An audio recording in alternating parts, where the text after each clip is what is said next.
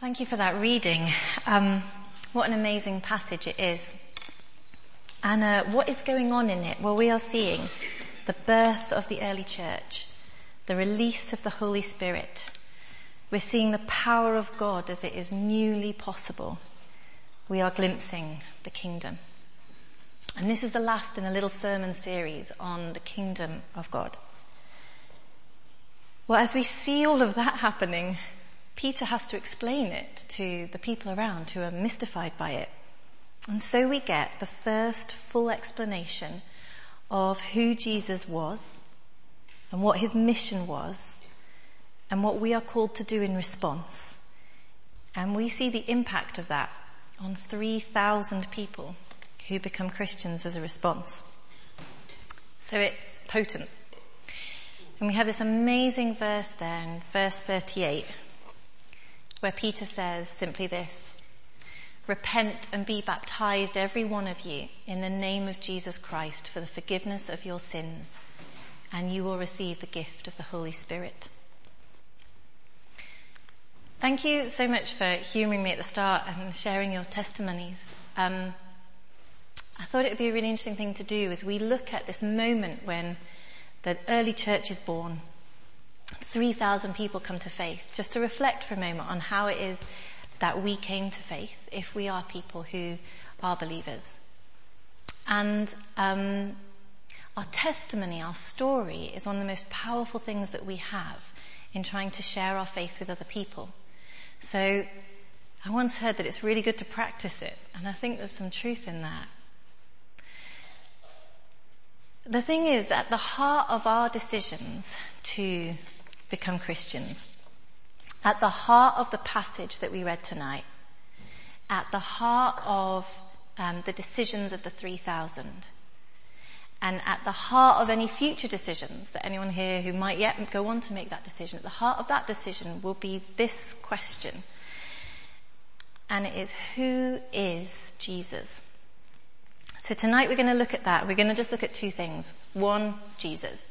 Two, Peter. And that's it. Let's start with Jesus, because we have to deal with this question at some point in our lives. Who is this person? And what do we make of him? So Peter zooms straight in on that in verse 22 and he says, look, Jesus of Nazareth. And he says to his contemporary audience, you've seen him, you've witnessed him. He was accredited to you with miracles and wonders and signs, which is great for them because they were there. Is it more difficult for us, 2,000 years on? First of all, did he even exist?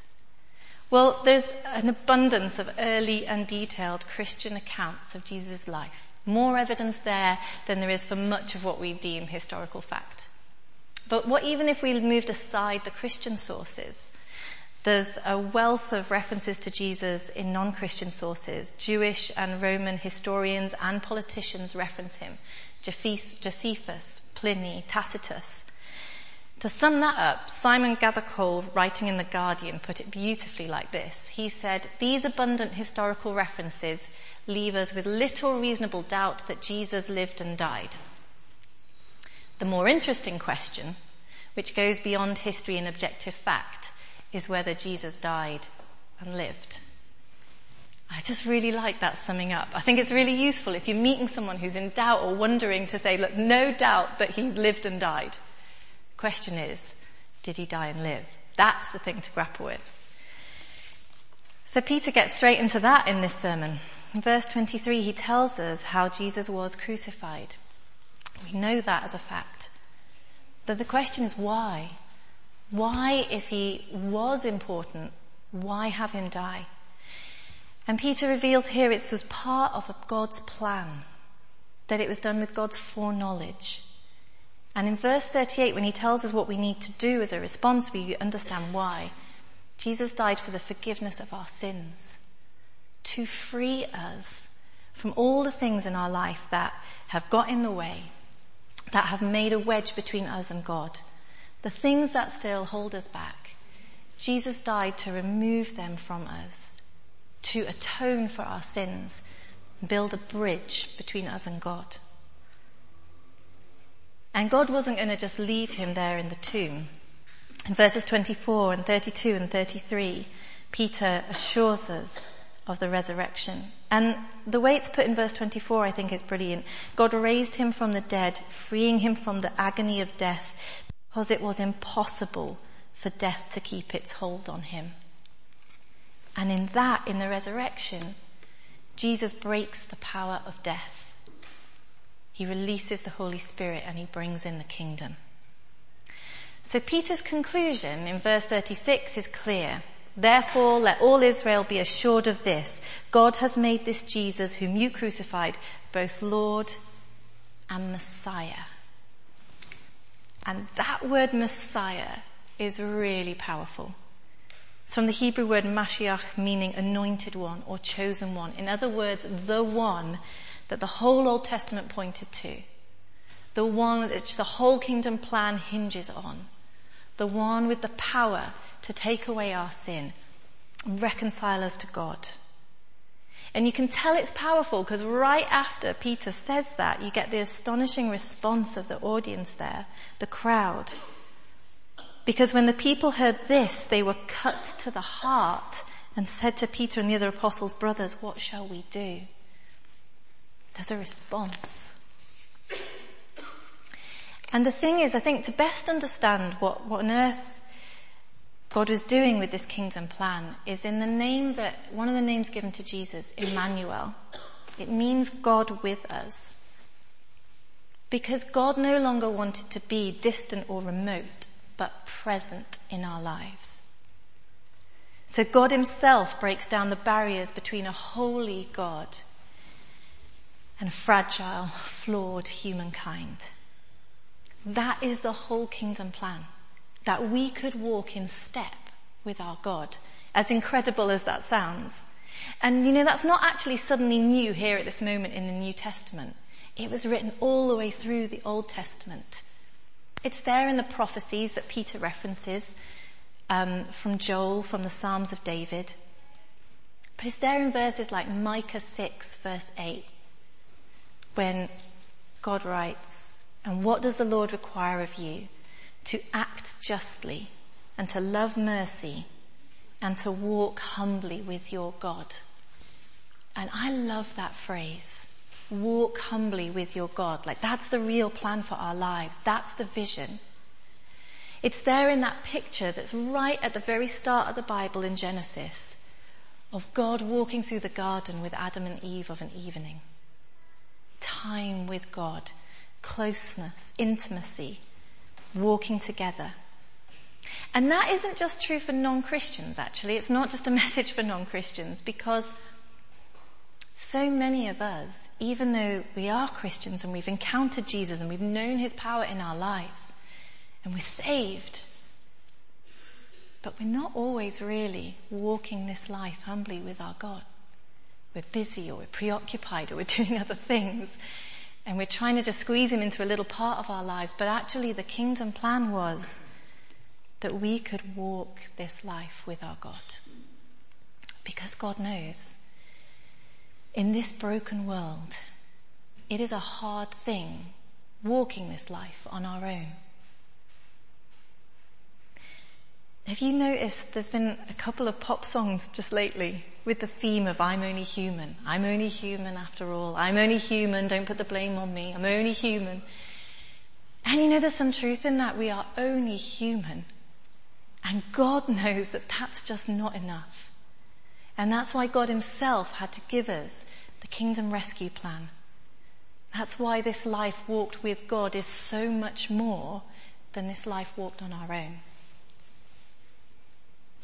Talking of, is it all just human? Is there a God behind it? I just love, and I wanted to reference this little bit in Acts, a couple of pages on in your Pew Bible. It's Acts 5 verses 29 to 39. And there's this lovely bit where as the early church is getting going, it causes trouble. And the authorities are very quick to discern that there will be trouble from this new movement, the way. And they want to shut it down. In fact, really, they want to kill Peter and John and the other apostles and shut it down that way. But they're not quite sure what they should do about it. First of all, they try and say to Peter, stop preaching. That's the first thing. Stop the preaching. Stop the word of God.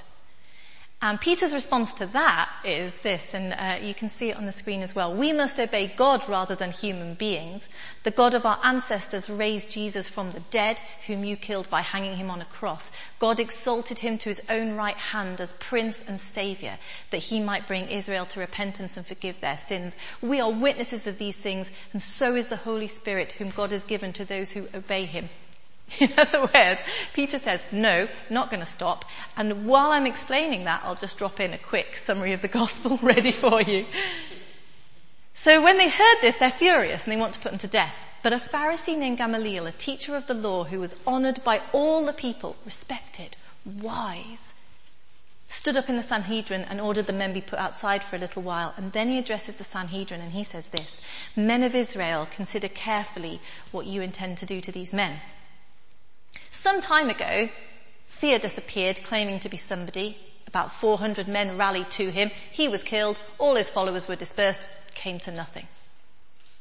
After him, Judas the Galilean appeared too in the days of the census and led a band of people in revolt.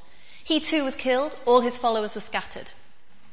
Therefore, in the present case, I advise you, leave these men alone. Let them go. For if their purpose or activity is of human origin, it will fail. But if it is from God, you will not be able to stop these men. You will only find yourselves fighting against God. I love that. If it's human origin, don't need to do anything because it's just going to die out anyway like all the other times. Don't worry about it. And if it's God, there's absolutely nothing you can do to stop it. God said, I will build my church. You know, sometimes in the West, modern day Britain, we don't have a sense of that. But the last estimate, there were over 2 billion Christians in the world. That's like more than a quarter of the whole world's population. And that number's growing. So sometimes when we don't see that in our little spaces, in our little churches, we need to realize we're part of a global family and it's growing. And it's been growing and growing and growing. Because it's not of human origin. It's from God. And therefore, it's unstoppable.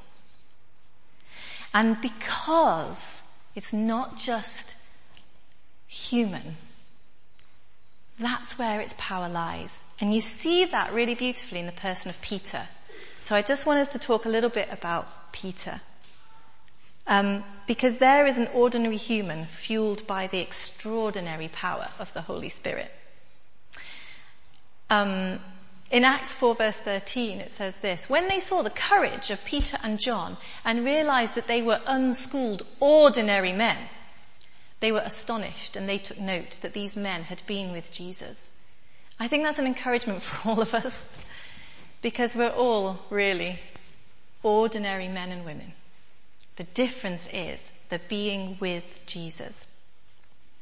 And you know, in this passage that we read tonight, in that lovely bit where Peter went and explained what David was talking about in the Psalms, there's that bit in verse 34 and 35 where Peter unpicks David writing, the Lord said to my Lord, sit at my right hand until I make your enemies a footstool for your feet. There's a really lovely link back that is the passage that Jesus challenged the Jewish authorities in the temple with. And you see that in Mark 12, 35 and 37, Matthew 22, 41 and 46, Luke 20, 41 and 44, 3 times historically recorded, by the way. So Jesus challenges the Jewish authorities with that and says, what is David talking about? And they don't know and they can't answer. And you know what? Here, just a few pages on, what the elite couldn't fathom, Peter, the unschooled ordinary man, can explain. And the audience for this amazing unpicking and unraveling of this Old Testament mystery is the ordinary people of the day. You see, the mysteries of the kingdom are given to the people, the ordinary people. And hasn't it always been like that? When you think that the first people to hear about the birth of Jesus Christ were the shepherds, who were despised in the culture. Or that the first person to truly glimpse what was meant by Jesus' death on the cross and life after death was a criminal hanging on the cross with Jesus. Because actually, isn't it a topsy-turvy kingdom, this kingdom of God? Where the keys to the kingdom come through the death of a carpenter, the Son of God. Where the kingdom's great persecutor, Paul, will become its greatest evangelist. Where the first explanation of that kingdom that we read here tonight comes from an illiterate fisherman who only weeks before, by the way, had denied even knowing that Jesus existed when put under pressure. And the amazing thing I think about Peter's mistake when he denies Jesus after Jesus' arrest is that he claims not to know Jesus. But the truth is the absolute opposite. He knew Jesus. How he knew Jesus. He'd spent 3 years on the road with Jesus. Peter had been through all sorts of ups and downs with Jesus. You can read about them in the Gospels. Peter's there always sort of ready to shoot off his mouth before he really thinks. But he knew Jesus. You know, Matthew 16 verses 15 and 16, when Jesus says, "Who do they say I am? Who's everyone saying I am?" They give the answers. And then he turns to the disciples and says, "And what about you? Who do you say I am?" And Peter's there with the answer, "You are the Messiah, the Son of the living God." Yes, Peter knew Jesus. His main qualification, his only qualification for delivering this, the key explanation at this foundational moment of the church, is that he knew Jesus. He knew Jesus, and the rest is just the Holy Spirit. And if we are willing to be, if we want to be used in the kingdom, it starts for us too with time spent with Jesus. Time with Jesus and an openness to the Holy Spirit's guiding and prompting, and really nothing else. We should seek opportunities to explain our faith, like Peter does. If we want to share it, if we want to explain it, then first we just need to seek time with an understanding of Jesus and the power of the Holy Spirit. And when that's evident in our lives and in our church, things will happen that mean people can't help but say, "What is going on here? Can you explain?" Just like it happened here at the start of Acts. We don't need to wait to feel ready to work for the kingdom. We're told to go in our weakness and let God do the rest. It doesn't matter how young or old you are, how experienced or inexperienced. It doesn't matter what you've done or where you've come from, because Jesus dealt with all of that in the past on the cross. You know, Peter didn't wait for voice coaching. He didn't do some public speaking course. He just got up and got going. As we're told in 2 Corinthians 12 verse 9, "My grace is all you need, for my power is greatest when you are weak." In fact, the less of us and the more of God there is, the better. In our witness, in our daily lives, in our churches. The less there is of us, the more it is God, the better. Because after all, that is the kingdom plan. That was what it was all about.